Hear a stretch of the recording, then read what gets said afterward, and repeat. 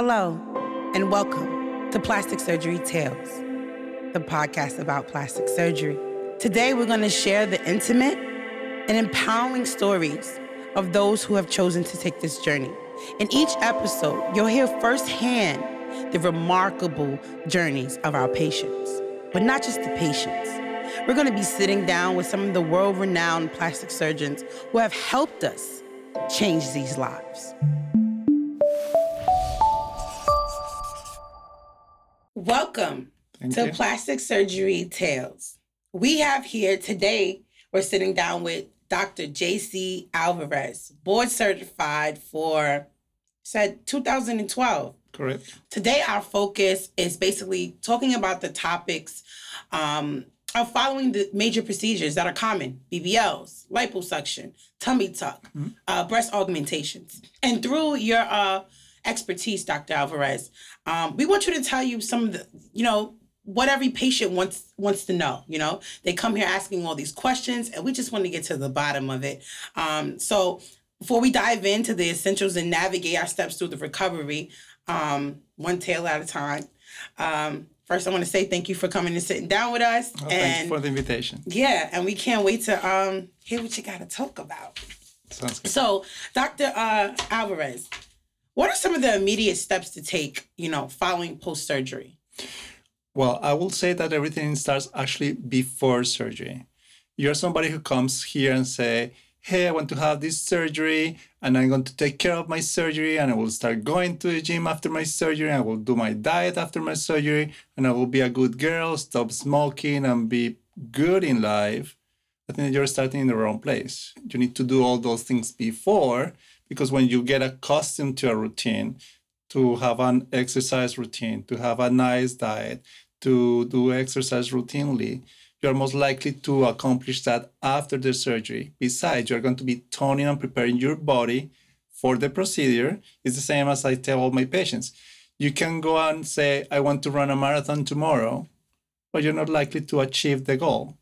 But you tell me, okay, I'm going to train for a marathon and start training like 6 months before, and then 1 mile first, then 5 miles, then 10 miles. And then at the end, you're going to be able to achieve what you want to achieve. So what you're saying, Doc, the post-op is just as important, the pre-op is just as important as the post-op. Correct. A lot of people try to leave that out as far as like, when they're getting ready for surgery. I have this remedy. I like to meal prep before surgery.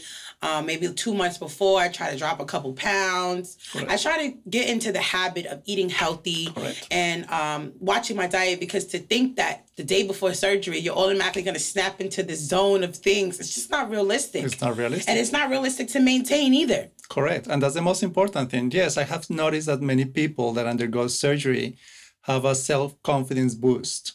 And the reason is, hey, they're walking through the street and say, hey, girl, you look better. Hey, you look taller. What are you diet are you doing? Sometimes they forget about me and they say, no, yeah, I've been taking this diet and went to the gym, and they forgot that they have plastic surgery with me. But it still doesn't matter. At the end, my goal is that to get them to the point that they feel, hey, I did something that I had tried to do for many years.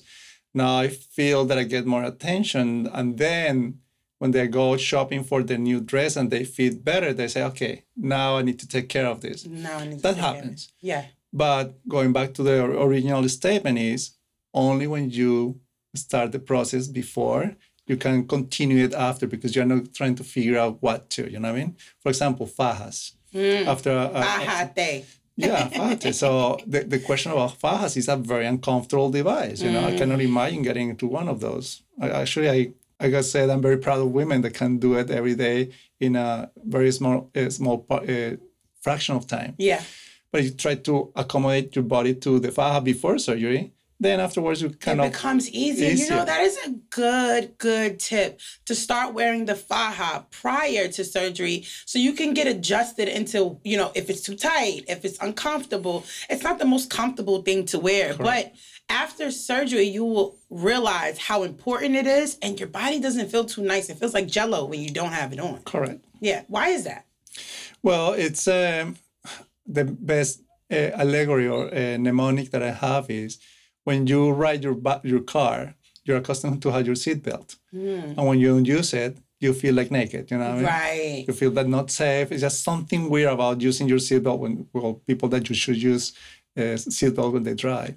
It's the same thing with the faja. It's just the compression. It's what helps the tissue to feel snug, and that snug feeling is what actually decreases pain, because when you're jelly, everything is kind of hanging. And that hang pulls on nerves, and those nerves generate the pain. But if you are snug, it's like having a baby close by. They feel protected. When you wrap the baby up in the little exactly worm blanket. The same thing. Right. Okay.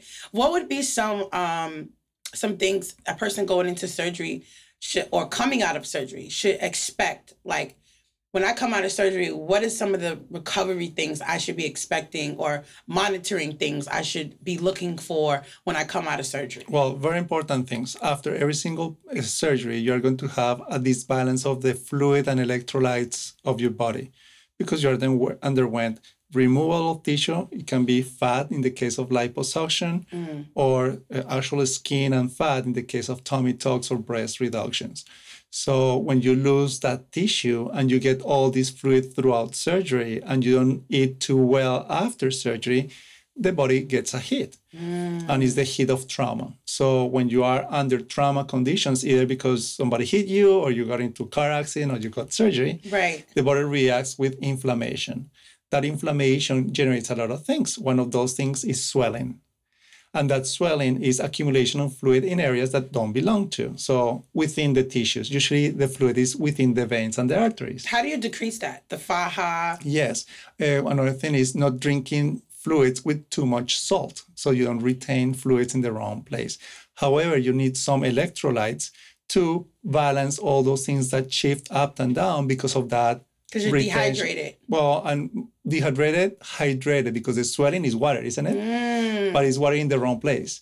Hydration is water in the right place, within the veins and the arteries.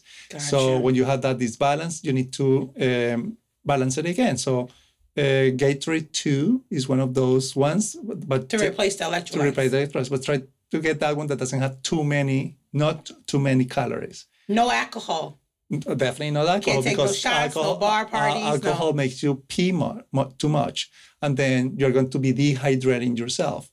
So obviously, once again, you're going to train for a marathon. You're going to start drinking the days before the marathon, because you're going to be... You want to be in tip-top shape. Exactly. So how long do you recommend somebody who trying to get back, because you got this new body? Let's just talk realistic. You got this new body, you bought new clothes, you're dressed, you're like, I'm going out. Mm-hmm.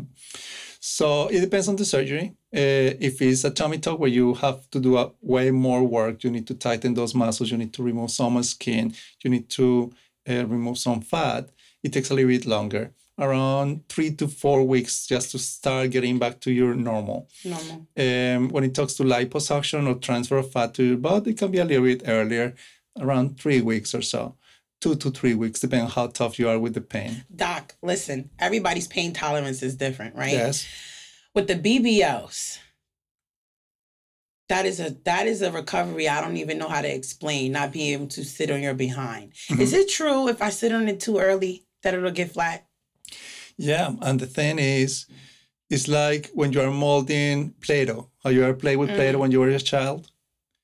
Do you know what Play-Doh is? Yes. Yeah, so you just create a ball, and then you just start putting pressure.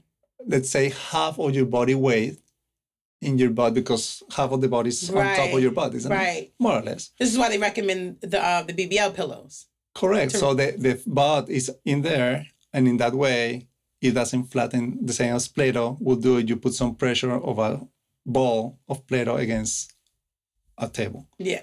I tell ladies, if you're anything like me and you're ready to get back outside to show off this new body, show off this new shape, I am one to just tell you my little story. I'm a recovered demon, meaning like I recover really fast. Mm-hmm. And everybody's like, how are you up and moving? How are you? I don't know. I just have a different pain tolerance. But, being a social media influencer and just being this girl that's outside, and I wanted to go out. And let me tell you, I was in the club with my BBL pillow, doctor. How long after? Maybe like 3 weeks after. I went to a nightclub, and I knew I couldn't just sit down on my bare behind. I had my little pink pillow, But- and I didn't care what nobody thought. But that's an important thing. Yeah. State of mind is another important thing when it comes to recovery after surgery, because this is a good example. If you go to the gym and do 1,000 crunches for your belly, the next day you cannot move very well, but you feel proud that you did 1,000 crunches. You brag about it against your workmates. Yes. And then you feel good about it because you know that you did a good job. Imagine the same type of pain after you do a tummy tuck. The thinking process is different. Oh, somebody cut me open. Oh, somebody put sutures. Oh, I have these tubes coming out of my thing. Oh, poor me. Oh, I don't want to do. So that's the thing. It's the same pain, different mindset. Different mindset. So and you did all that work correct. to not take care of it.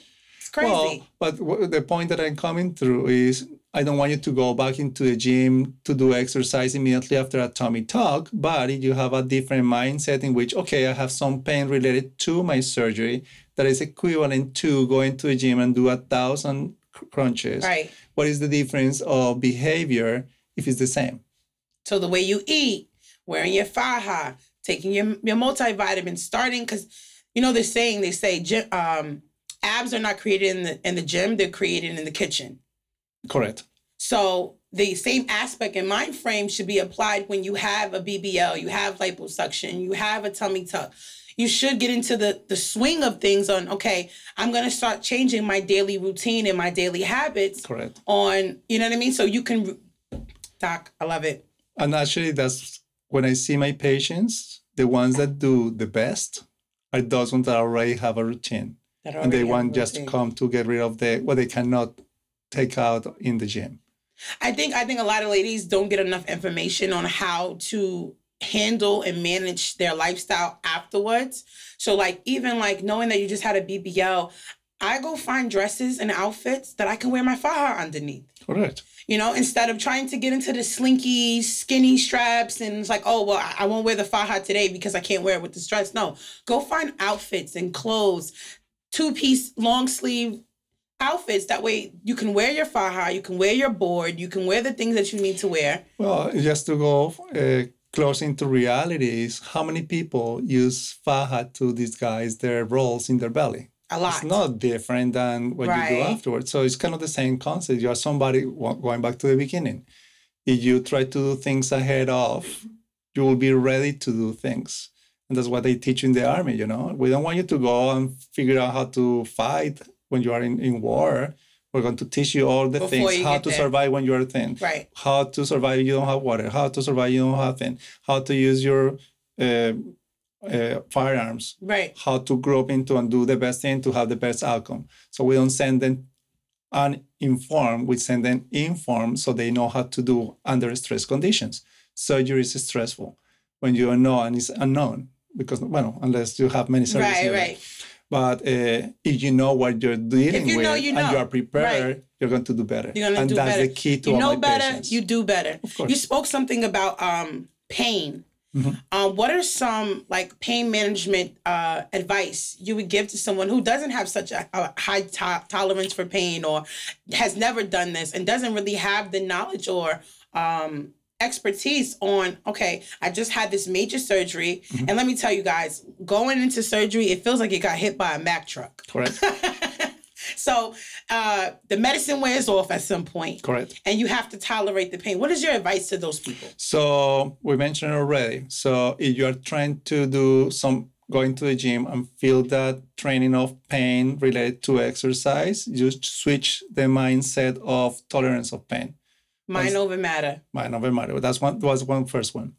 The second thing is many doctors and many patients rely on narcotics for pain control. I disagree with that. When you learn about pain, actually I learned this in pediatric surgery when I was doing my rotation in pediatric plastic surgery. I had this surgeon who was a young woman who was very knowledgeable about many things, and she taught me this. Pain has been studied, and there are multiple pathways how pain can be treated. There are 4 different pathways. So if you give a little bit of medication that affects or alters all of each of these pathways, you are most likely to have a decrease in the narcotic consumption. Yes. Because yes, can you go through the pain of surgery by just taking huge amounts of narcotics? Yes, you can. Yeah. But you're going to be That's not a dull long time. and stupid. You know what I mean? It doesn't make sense. But it wears off. And you will have all the side effects on narcotics and the possibility of getting hooked to it. Mm-hmm. So if you use little amounts of different things, you decrease the need for all those things. And at the end, you have a better result. I know people want to hear like real live moments. When I had a BBL or any surgery I've had when I had to go under major anesthesia, the first awakening is crucial. Mm-hmm. It is terrible. You feel like death. It's just like, give me my medicine, get me the drugs. But I will say, because I have such a high tolerance, and like you said, it's mind over matter, after that first day, I get those narcotics in my system as obviously prescribed by a doctor, and taking the dosage that is prescribed to me. The next day, I this is just me, I don't even take the pain medicine. I take obviously my antibiotics, but I don't take my pain medicine after the second day. One, because I don't want to rely on it. I take me extra strength Tylenol, correct, and I'm usually fine, and that is sufficient enough to control the pain.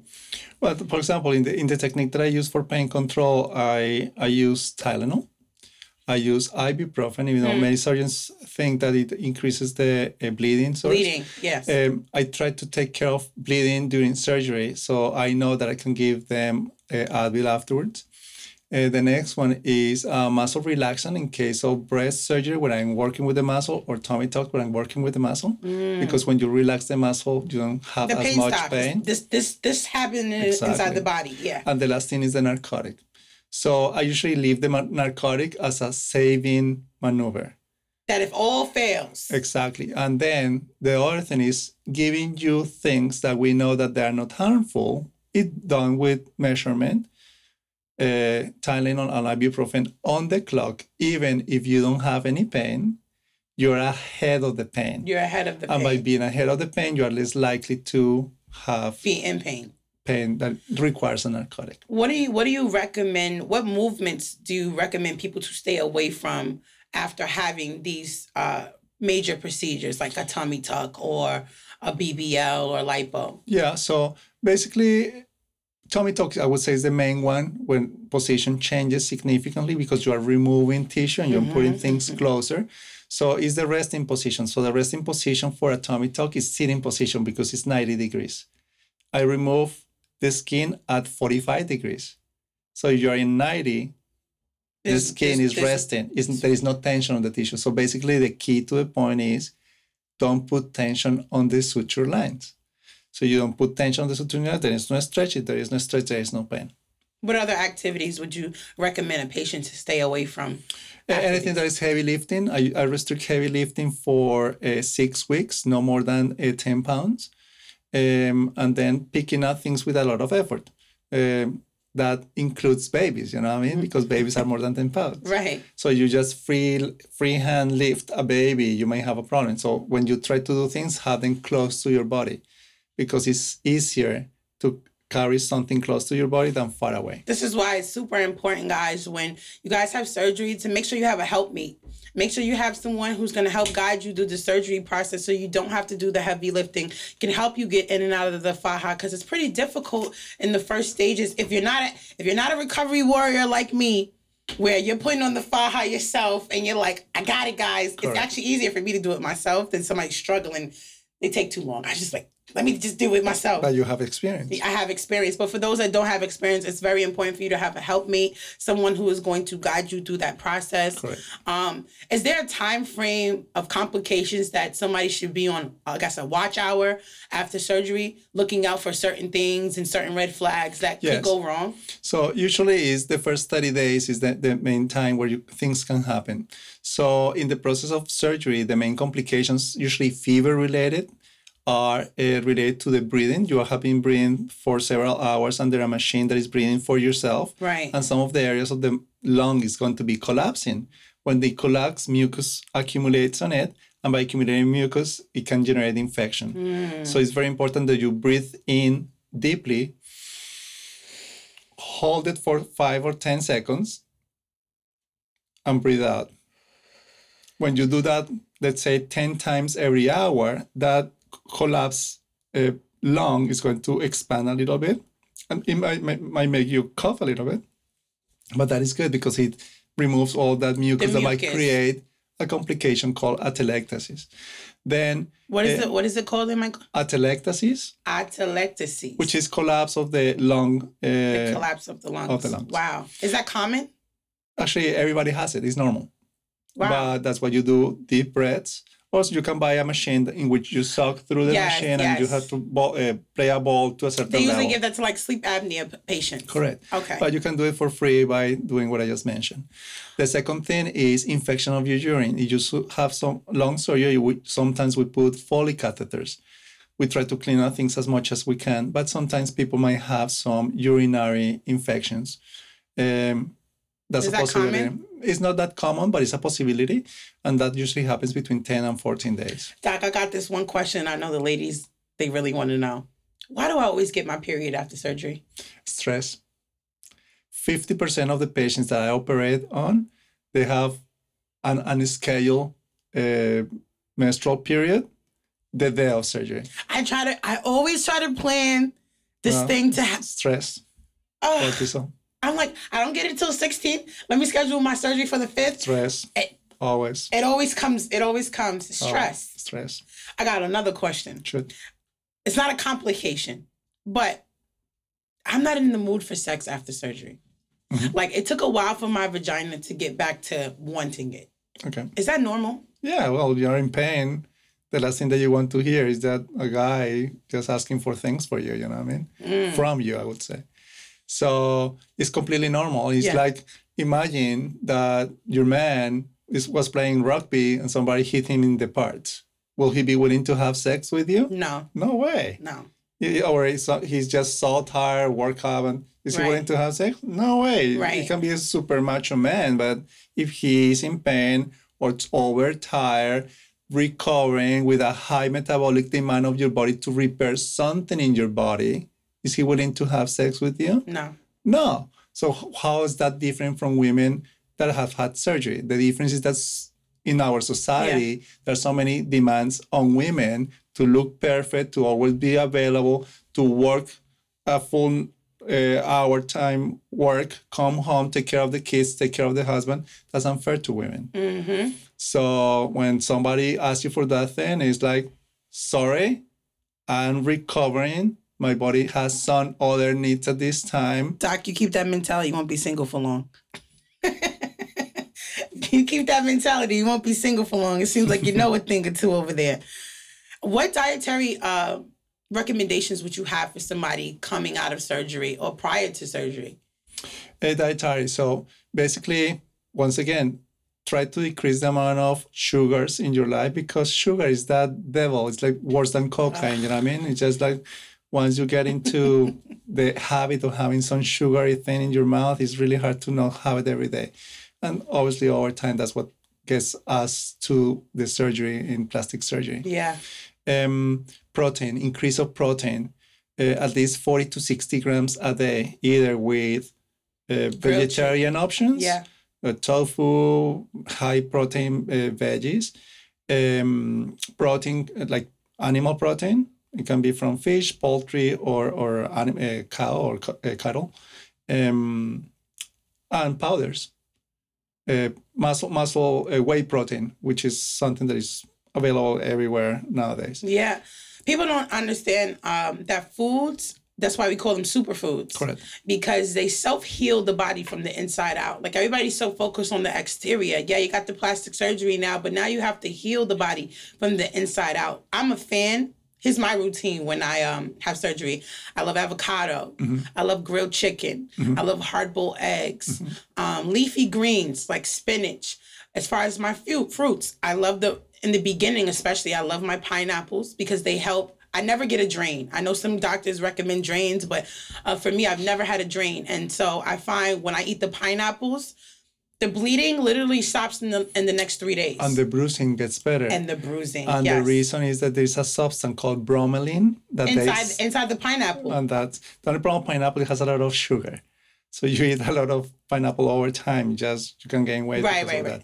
But bromelain is the same has the same effect as arnica, which is another anti-inflammatory that helps with bruising. Is it true that affects your vision if you drink too much of it? If you take too much of arnica? Have no clue. Okay, because that was a myth that I wasn't sure if it was facts. They said the arnica's great, but if you take too much of it, it may affect your vision.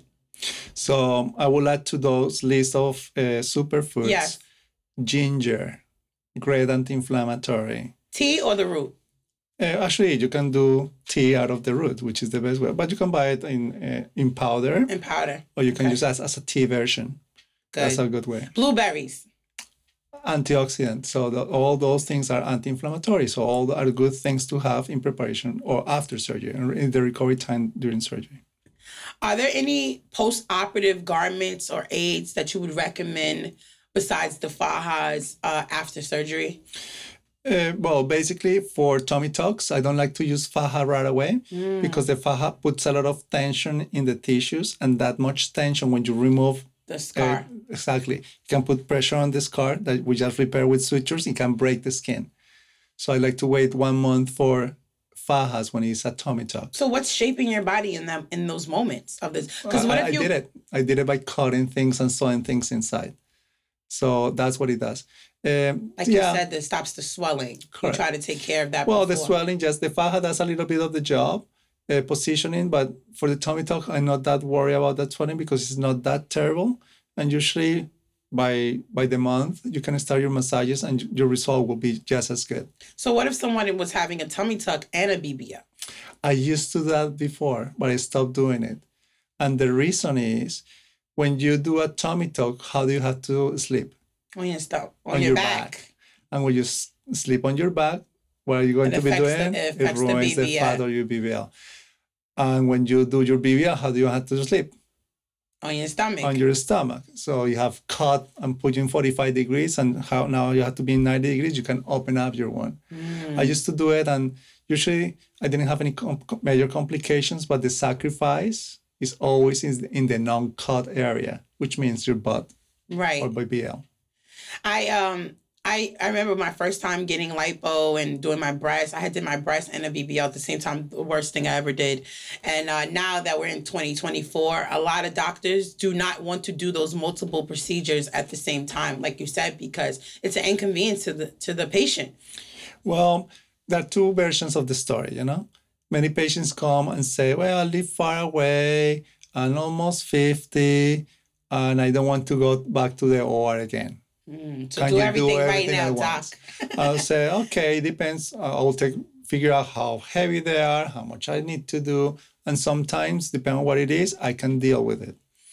However, have you ever juggled with balls? What kind of balls, doc? Like baseballs. Baseballs. Yes, okay. Yes. If I give you one ball and you bring it to the other side, it's likely that it's not going to fall. Right. If I give you two balls, you might be able to do it maybe once or twice, and maybe one will fall at some point. Right. What if I give you four? How many are going to fall? 2. I would say 3 or maybe 4. Right. Because you get so distracted, or for trying to get this, you lose this, and then you end up losing everything. Wow. Imagine that each ball is a different area where you had surgery. So you have your breast, you have your belly, you have your back, you have your arms, you have your chin, you have your inner thighs. Everything's just in pain. And then your body is trying to heal everything at the same time. You're overworking it. Exactly. So it's like an industry. You have a maximum production of whatever, let's say collagen and elastin, which is what you need to create a scar.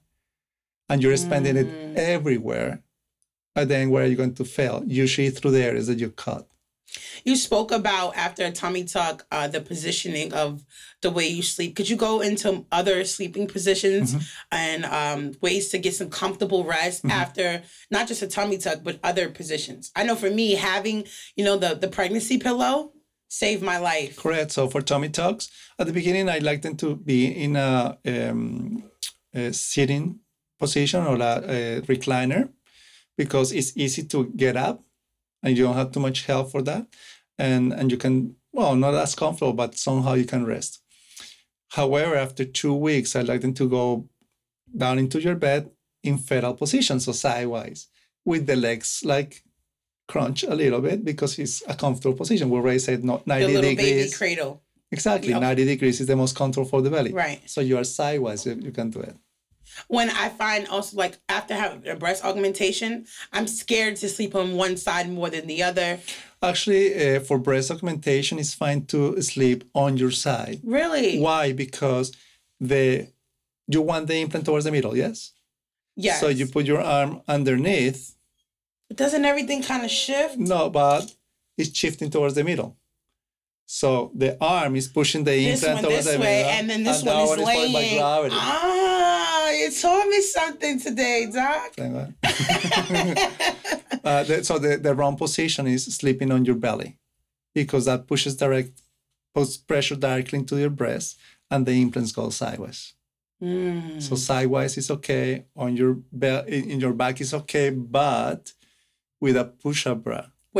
I don't even go to sleep without. I'm a faithful Why? member of the sports bra family. Because your chest wall is like a barrel, and your implant is going to try to roll towards the sides. So you have a push-up bra to keep everything in the middle.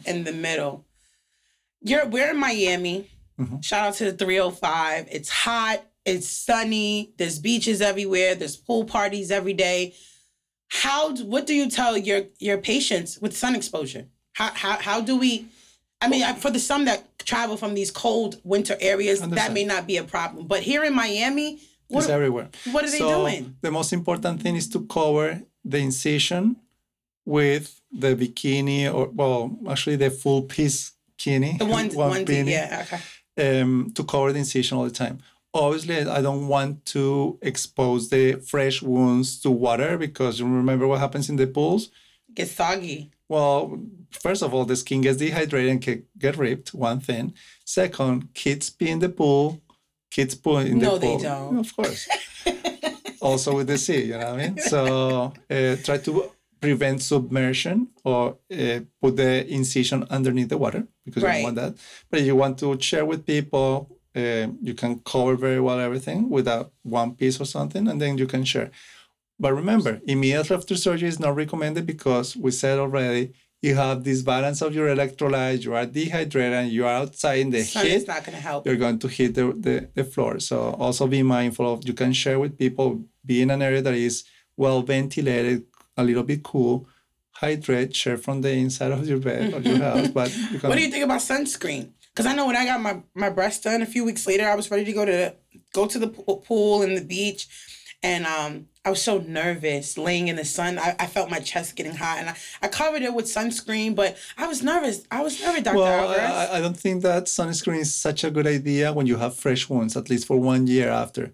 Why? Because in the process of healing, the cells that are healing are super active and super sensitive to things. So you might not have any complications of the wound, but you're going to hyperpigment your incision. So if you have a perfect scar, but it's darker than normal, it's going to be noticeable. Usually, because of the sun. Exactly. So usually it takes good 2 years before you expose your naked scars to the sun. The best way is try to protect it with mechanical measurements, which is the 100% SPF bathing suits that prevent the exposure of the sun to the skin. This is one thing that I feel like doctors don't tell you about after surgery. And I like to document all my procedures and be very transparent with my followers and my fans because they're always asking me about the unforbidden conversations that nobody's telling you about. Uh-huh. One of the things I shared with my followers one day after I had a BBL, I was on live and I just started crying. And everyone's like, why are you crying? And I'm like, I really don't know. I'm just so emotional. I don't know if I'm happy with my body. I'm not, these are not sad tears. I just was so full of emotion. What is that, Doc? Like, what are those emotions? And well, it's multiple things. You can explain it as something that is related to the hormones of happiness, of sadness that that are in your brain that get altered because of that alteration of fluids and trauma and inflammation and things like that. It's kind of the baby blues in women that have babies, They have the most amazing experience in the world of having this thing that was growing for 9 months and you want to meet them. It's the emotion, it's happiness and all those things. But they feel like lonely, detached, and guilty and all those things. All the changes in the body, it's like all these disconnections. But it has to be with the hormones of happiness. The psychological part. Correct. What do you recommend to help with that? Well, just be aware that that's happening. Once you are knowledgeable of something that can happen during surgery, especially people that take antidepressants prior to surgery. The antidepressants get a change in the concentrations or levels in your blood because of the trauma and the inflammation. And then the effect is lowered. So you are somebody who takes antidepressants prior to surgery, get in contact with the person who's handling those medications so they can adjust after surgery. But you're somebody who doesn't take these type of medications. If you are aware, be prepared of it. And that's, once again, before you take a pill, have supportive group around you. They say, hey, be aware if I feel sad or whatever, pick me up. The same way that when you call your friend, hey, my boyfriend left me for another younger lady, whatever. What do you get? Surround that person, pick it up. Right. And get them Make sure you have a supportive group around you while you're recovering, because you're going to go through these emotional and psychological changes, and you may not have an answer for why you're going through these things. Right. But if you know that it can happen, you'll say, okay. You're prepared. Once again, it's the same as going for your marathon, or it's the same as exercising, getting ready. Getting prepared. Exactly. Getting prepared. Same thing. Same principle. Doc, the biggest question I get. Me too. Sex. Sex. When can we return back to sexual activities, especially after a BBL, a tummy tuck, and what preventive precautions do you recommend people to take so there is no risk in that time frame? Well, there is always a risk of getting pregnant. You find that a lot? You do a whole body. Yes. My friend, she just had a gastric sleeve, lost all this weight, and now she's freaking 7 months pregnant. I said, what did you do it for? Well, we know what she did. But we know what she did. It's a secret. But important things are, I always joke with my patients, tell them, do you know what the number one complication of this procedure is? Let's say breast augmentation, tummy tucks, BBLs. Pregnancy. Because he's going to enjoy that new thing. Oh, exactly. They look much better. They get the attention that they didn't get before. Boom. Everybody wants to hit it now. Exactly. So that's one of those things that happen. And it's true. It's something happens. So you be aware. Because your confidence is up. Now you want to have sex with the lights on. Well, but be sure that, unless you're looking for it, but if you pay all this money and it's waited all this time to get the figure that you wanted, obviously pregnancy is going to not ruin the body, maybe improve your life because it's a human being in your life. But be aware that it can happen. So take the measurements. So protected sex or IUD, I don't know. Doc, I don't have any children yet. I haven't pushed any out. I'm actually considering a surrogate to have children because I've done all this work on my body. And I'm nervous and scared that it's just going to all be out of whack once I push out a baby. I know there's a percentage of I could have the baby afterwards, get back in the faja, and everything just snaps back beautifully in a perfect world. But listen, what do you tell the women who are like, okay, listen, I don't have any kids. I've done all this work on myself. It's very simple. It's just, if you have not had a tummy tuck, let's say, and you are in that potential age that you can get pregnant. If you have not had a tummy tuck. Have not. And you have not had a baby. So just have your baby and then come back and do it once. Because once you do a tummy tuck, it's harder to redo it and have a nice outcome.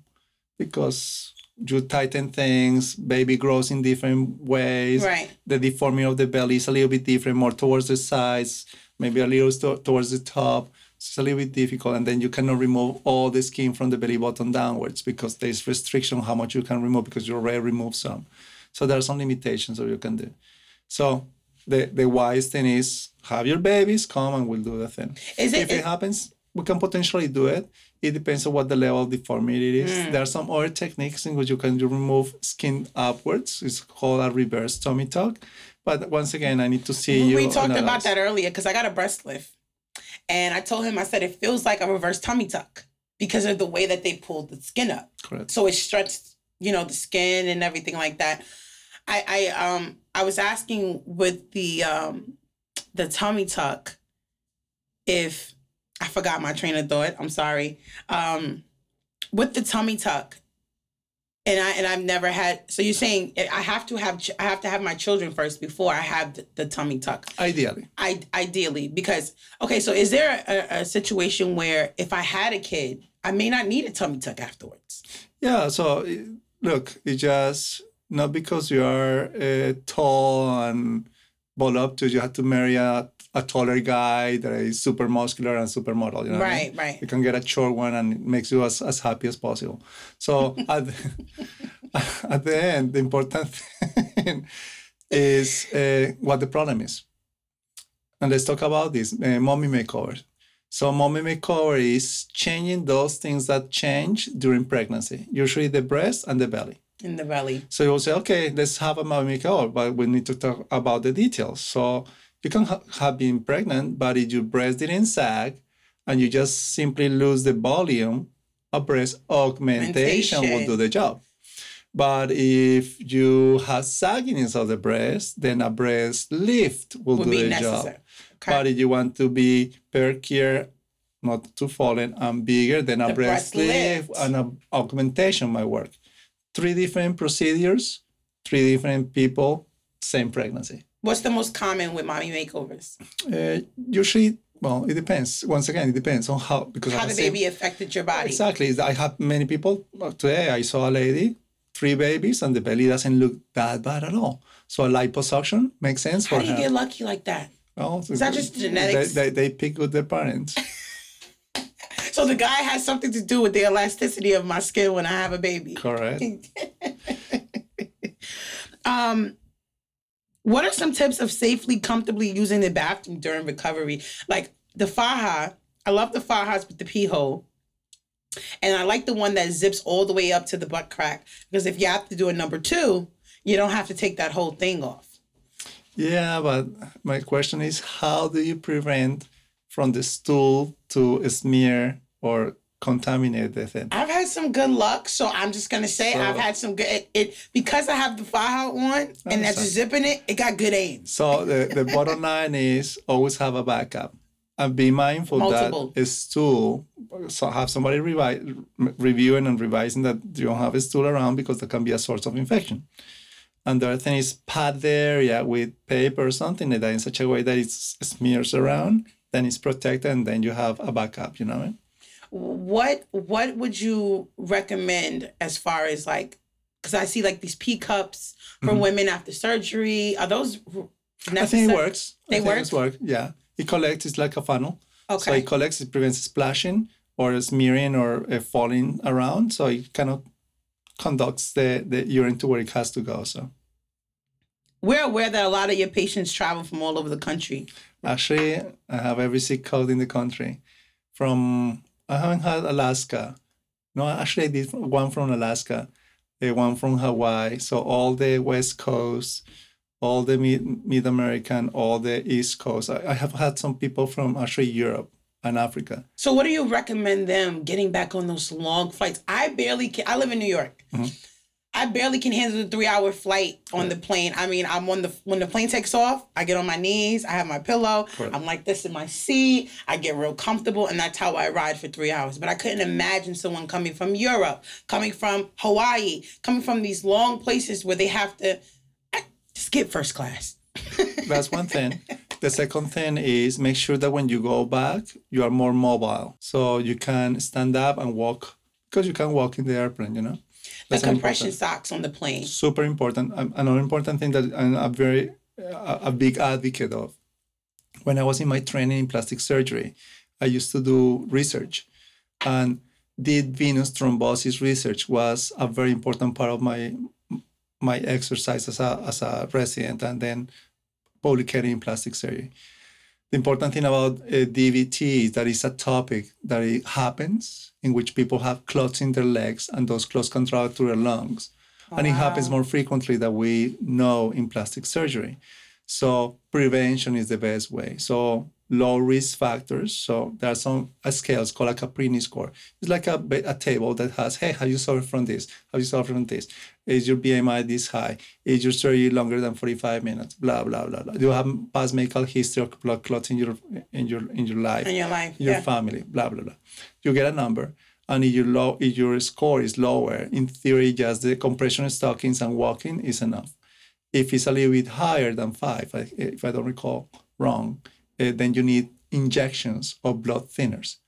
It's very important, especially for long flights, to get those injections because it prevents the clots from happening, and then you will be better. Is this something the patient has to be knowledgeable of, or this is something that you, Dr. Alvarez, recommend to your patients who come from all over the country? All my patients get it.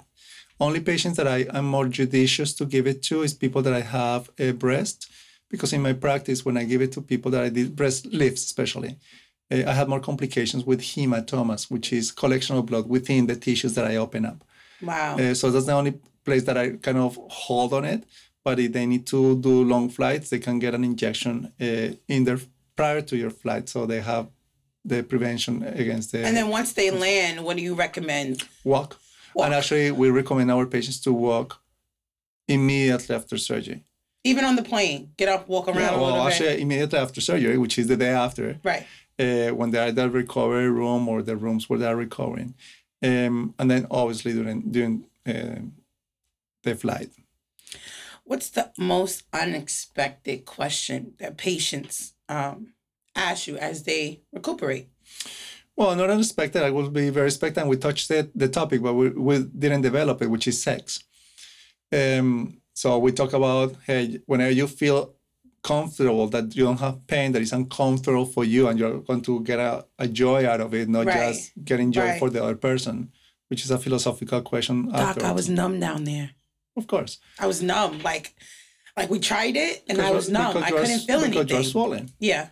That's one thing. The second thing is avoid direct contact to the wounds. So you have surgery in your breast or surgery in your belly, the guy cannot be in front of you. So you need to be creative. No missionary, ladies. Correct. But there are some other positions. Actually, we're doing an exercise. I took the exercise to get a Kama Sutra printout and analyze every single position. Tell me some of those positions. Well, I cannot disclose it because part of the research and development process for our new publication. Well, let me know when you finish researching and developing that. But something that we're going to be doing is assigning potential positions that you have available for the different type of procedures.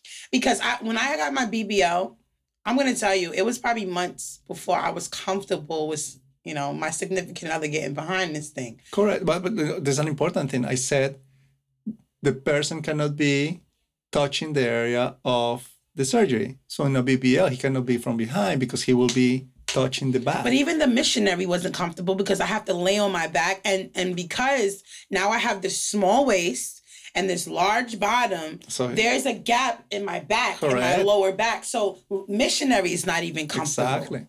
So there are other positions. And I have them describing this in this potential podcast or video we're going to develop for our patients.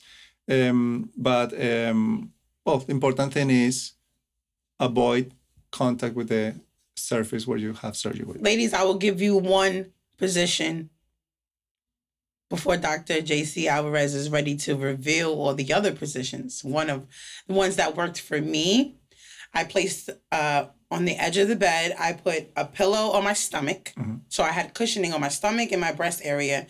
Not that they were operated on, but it was just a good cushioning. And I stood up and bent over instead of laying down, instead of like on all fours, instead of missionary. I found that position to be more comfortable.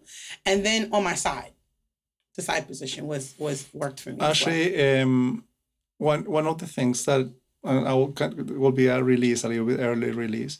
There is a position, I don't recall the exact number, in which the guy is underneath and his legs are closed. And she Trying to is get a visual, Doc. Go ahead. and she is immediately on top of him, like emulating the body. So we're both laying. And the legs are a little bit open. So in that way, her whole body is in there, and there is no contact to the surface area. She must be a small female. Well, he has to be a bigger guy. You know? Because I don't think I'm laying flat on my man like that. Well, you need to upgrade then. Yeah. I need to upgrade. You hear that, babe? It's time for me to upgrade. Dr. JC Alvarez. Yes. I am your host, Holiday, the Golden Child. You are here with Plastic Surgery Tales. And we could not let you leave without getting some of these rapid fire questions in. Sure, I'm ready. We love all the technical talk. We love all the information that you're giving us. But the fans and the followers, they want to get a little personal with you and a little spicy too. Okay. You okay with that? We can handle. What's your favorite travel destination? Actually, I just came from a long trip, 33 hours in Bali. How is Bali? That's like the new destination now. Yeah, a lot of contradiction. Beautiful from the standpoint of the smile of the people and how simple they can live and how they can make a living out of very little resources. Tons of poverty. Even though obviously we were in nice places, but the food, sometimes there are mosquitoes or flies on top of it. So it's the contrast of something very tasty and then how the flies around.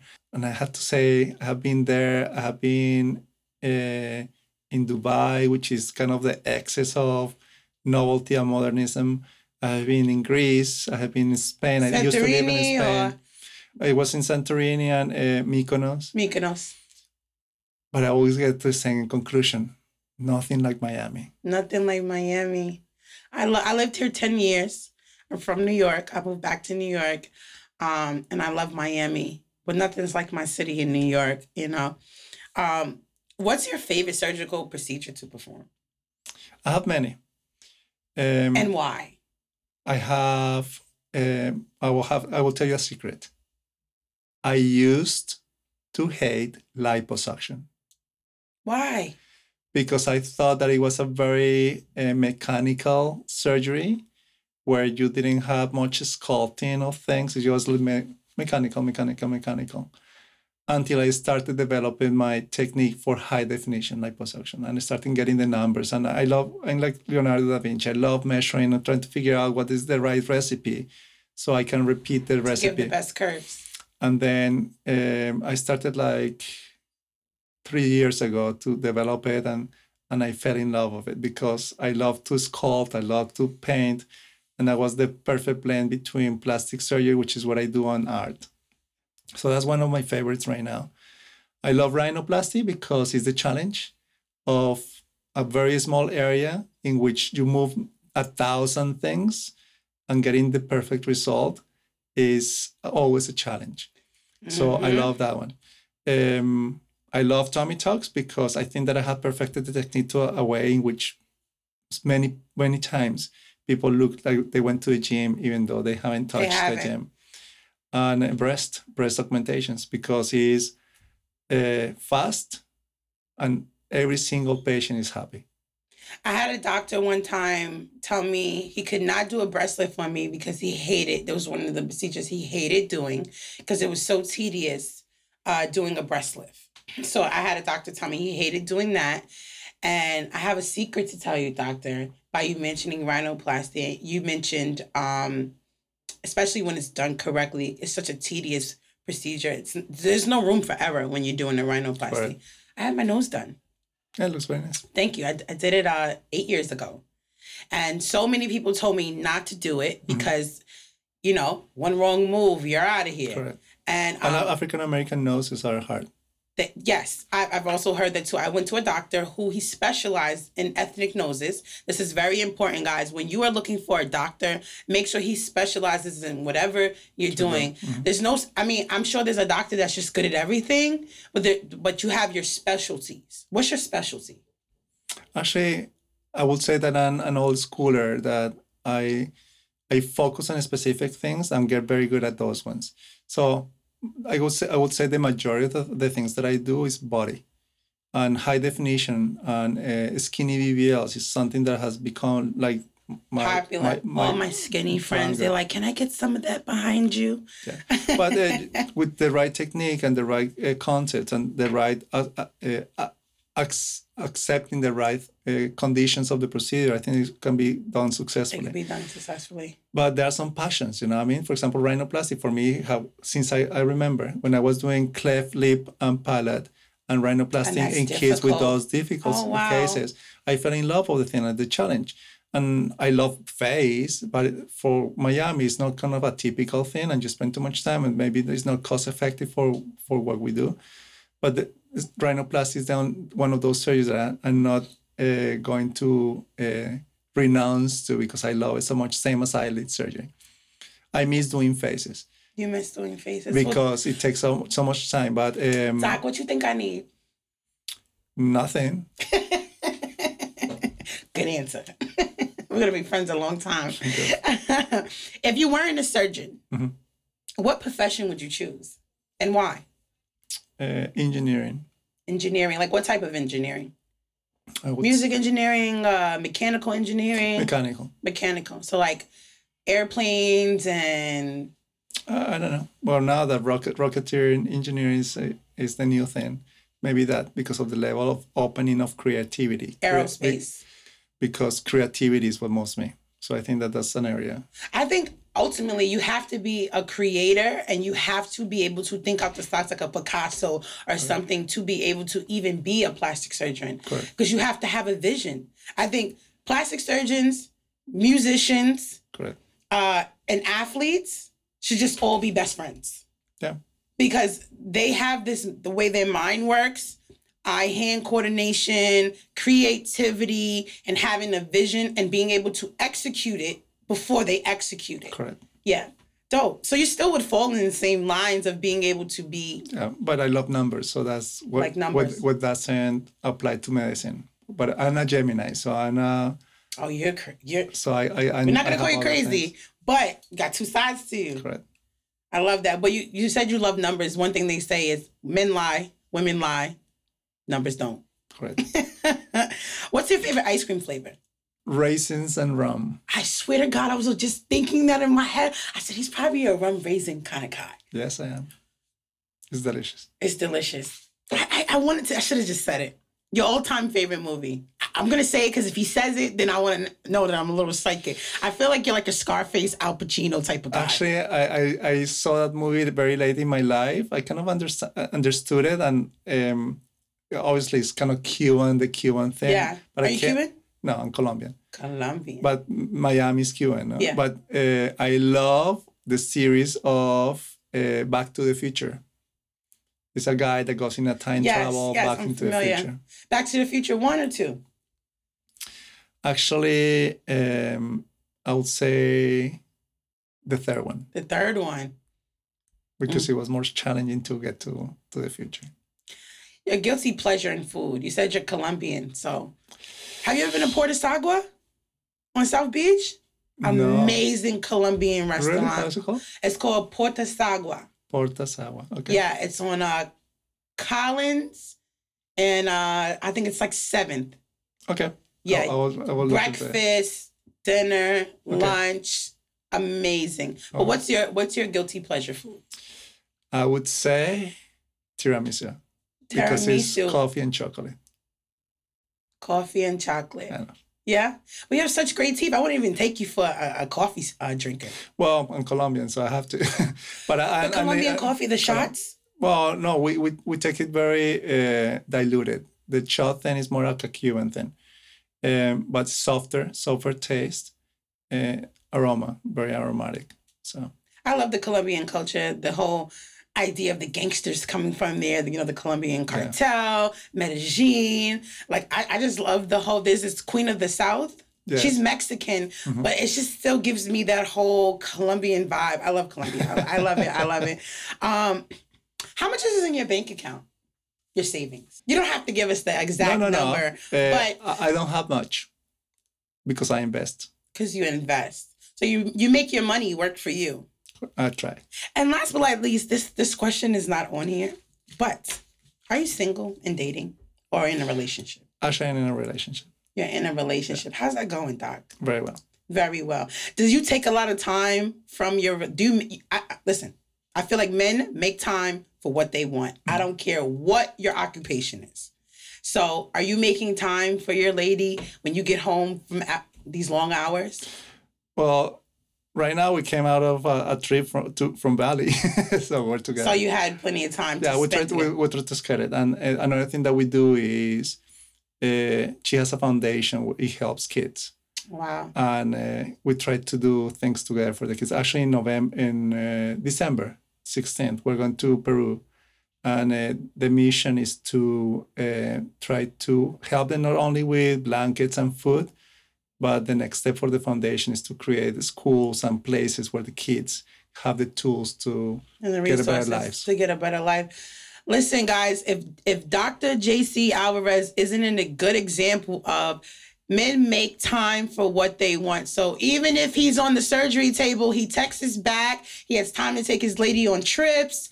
And if you really have a busy man with a busy occupation, ladies, find your way to do something that complements what he does for a living. Find something to do that complements his interests. You're into children. She's into children. So now you guys find a way to work together so you can spend more time together. Right. I love it. I think it's genius. Listen, Dr. J.C. Alvarez, he is board certified since 2012. Do not forget it. I'm your host, Holiday the Golden Child. We're here with Plastic Surgery Tales, and we tell more than just one tale. We told a couple of them. Thank you so much for coming. I just got chills talking to you. Thank you.